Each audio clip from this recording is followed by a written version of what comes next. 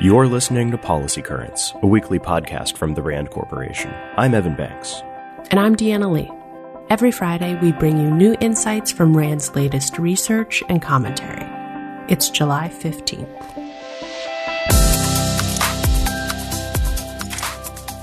Safer firearm storage practices could help reduce gun deaths in the U.S. But what do we know about how Americans currently store their firearms? What influences their storage practices? And what is actually considered safe gun storage? A new analysis from RAND's Gun Policy in America initiative provides insights into these questions.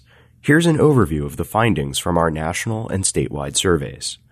To date, most evidence suggests that about half of American gun owners store their firearms locked and 1/3 store all of their firearms locked and unloaded.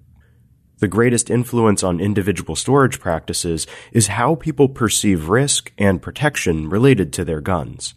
Those with more guns and those with only handguns are less likely to store firearms as recommended, and those in homes with children under 18 are more likely to store them as recommended.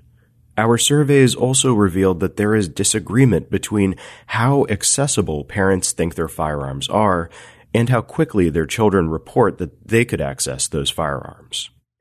There is some evidence that interventions such as counseling, communication campaigns, or safety trainings are effective at changing gun owners' storage practices. But simply distributing storage devices might be the most effective.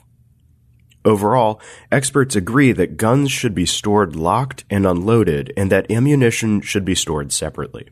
If more personally owned firearms are stored as experts recommend, it could help prevent unintentional firearm deaths, injuries among children, and suicides. But more evidence is needed to better understand how to improve firearm storage practices. RAND's Gun Policy in America initiative seeks to establish a shared set of facts that will improve public discussions and support the development of fair and effective gun policies. To read the complete essay about our analysis on firearm storage and see other findings from the initiative, visit www.rand.org/gunpolicy. The Buffalo supermarket shooting that killed 10 Black Americans earlier this year thrust the idea of replacement theory into the public consciousness. The shooter believed that an increasingly diverse society was forever altering what, in his mind, constituted a real or true American, and that this increasing diversity will ultimately replace the white race. Unfortunately, he is far from alone in this line of thinking, says RAND's Douglas Young. Replacement theory is, quote, woven into the very fabric of American society.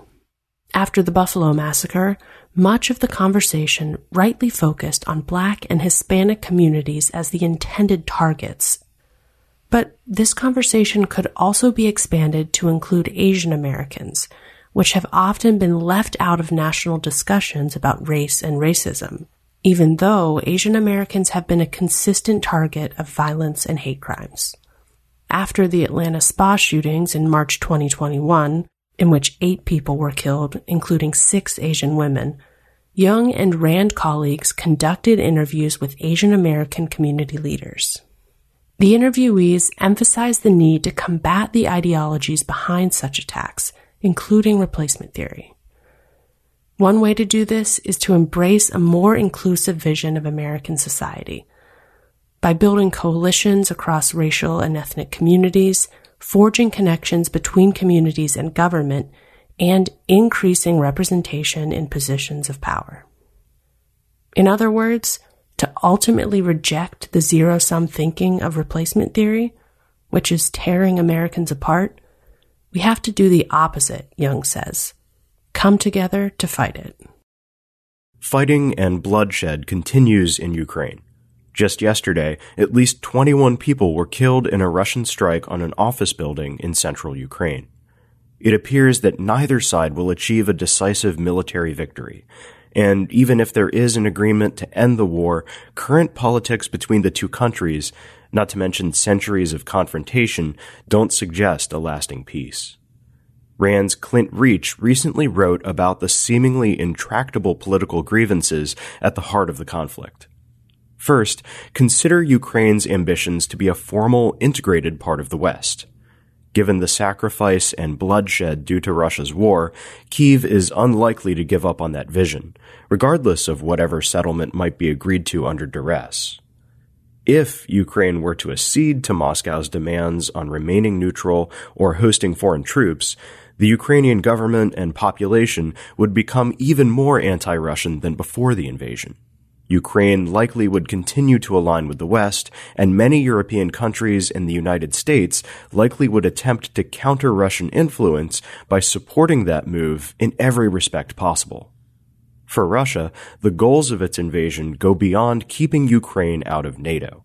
Ultimately, Moscow wants to secure its influence in Ukraine for the long term and establish a friendly Ukrainian government that will pursue closer relations with Russia. And remember that the Kremlin has framed this invasion to the Russian people as a war against Nazism.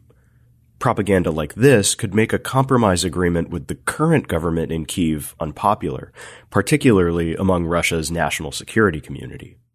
And on top of this, there's a strain of thinking in Russia that any deal with Ukrainian President Volodymyr Zelensky would be devastating for Russia as a great power.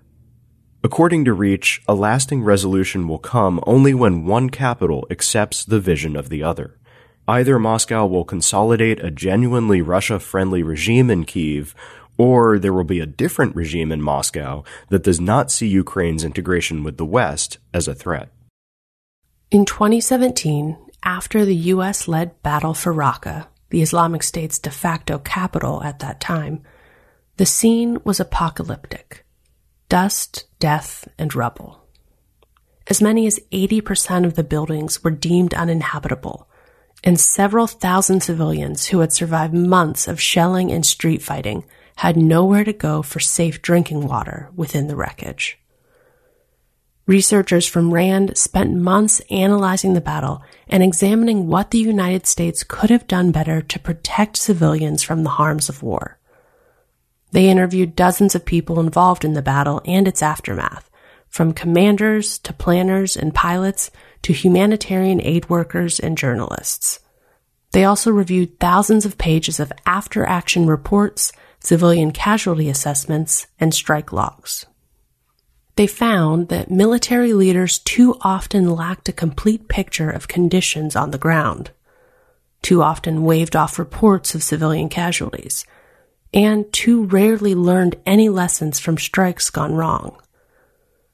Raqqa may have been a victory, but it was also a smoldering monument to how much more the military could do to protect civilians.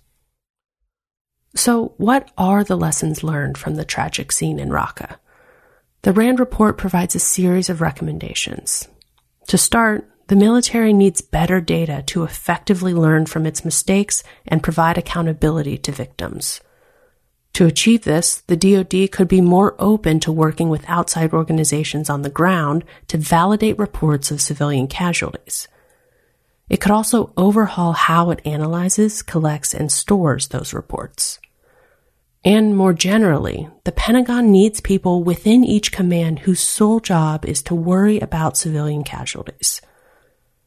Additionally, a center of excellence could be responsible for pulling together expertise and data on preventing civilian harm, conducting research, and disseminating the lessons learned across the force. Earlier this year, partly in response to RAND's findings, Secretary of Defense Lloyd Austin said that the United States has a, quote, strategic and moral imperative to do better when it comes to preventing civilian casualties. Without improvements, the horrors seen and experienced by the people of Raqqa may be repeated. For years, news headlines in the United Kingdom have warned of a looming language crisis. Without greater investment in teaching foreign languages, the UK could lose not just business opportunities, but cultural awareness in a globalized world. A recent study conducted by researchers at RAND Europe bore out those concerns.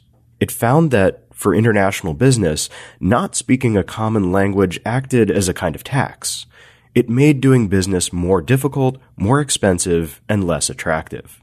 So, what would happen if the United Kingdom cut that tax by upping its investments in foreign language education? The study results, produced through a mathematical model of trade flows across countries, were eye-opening.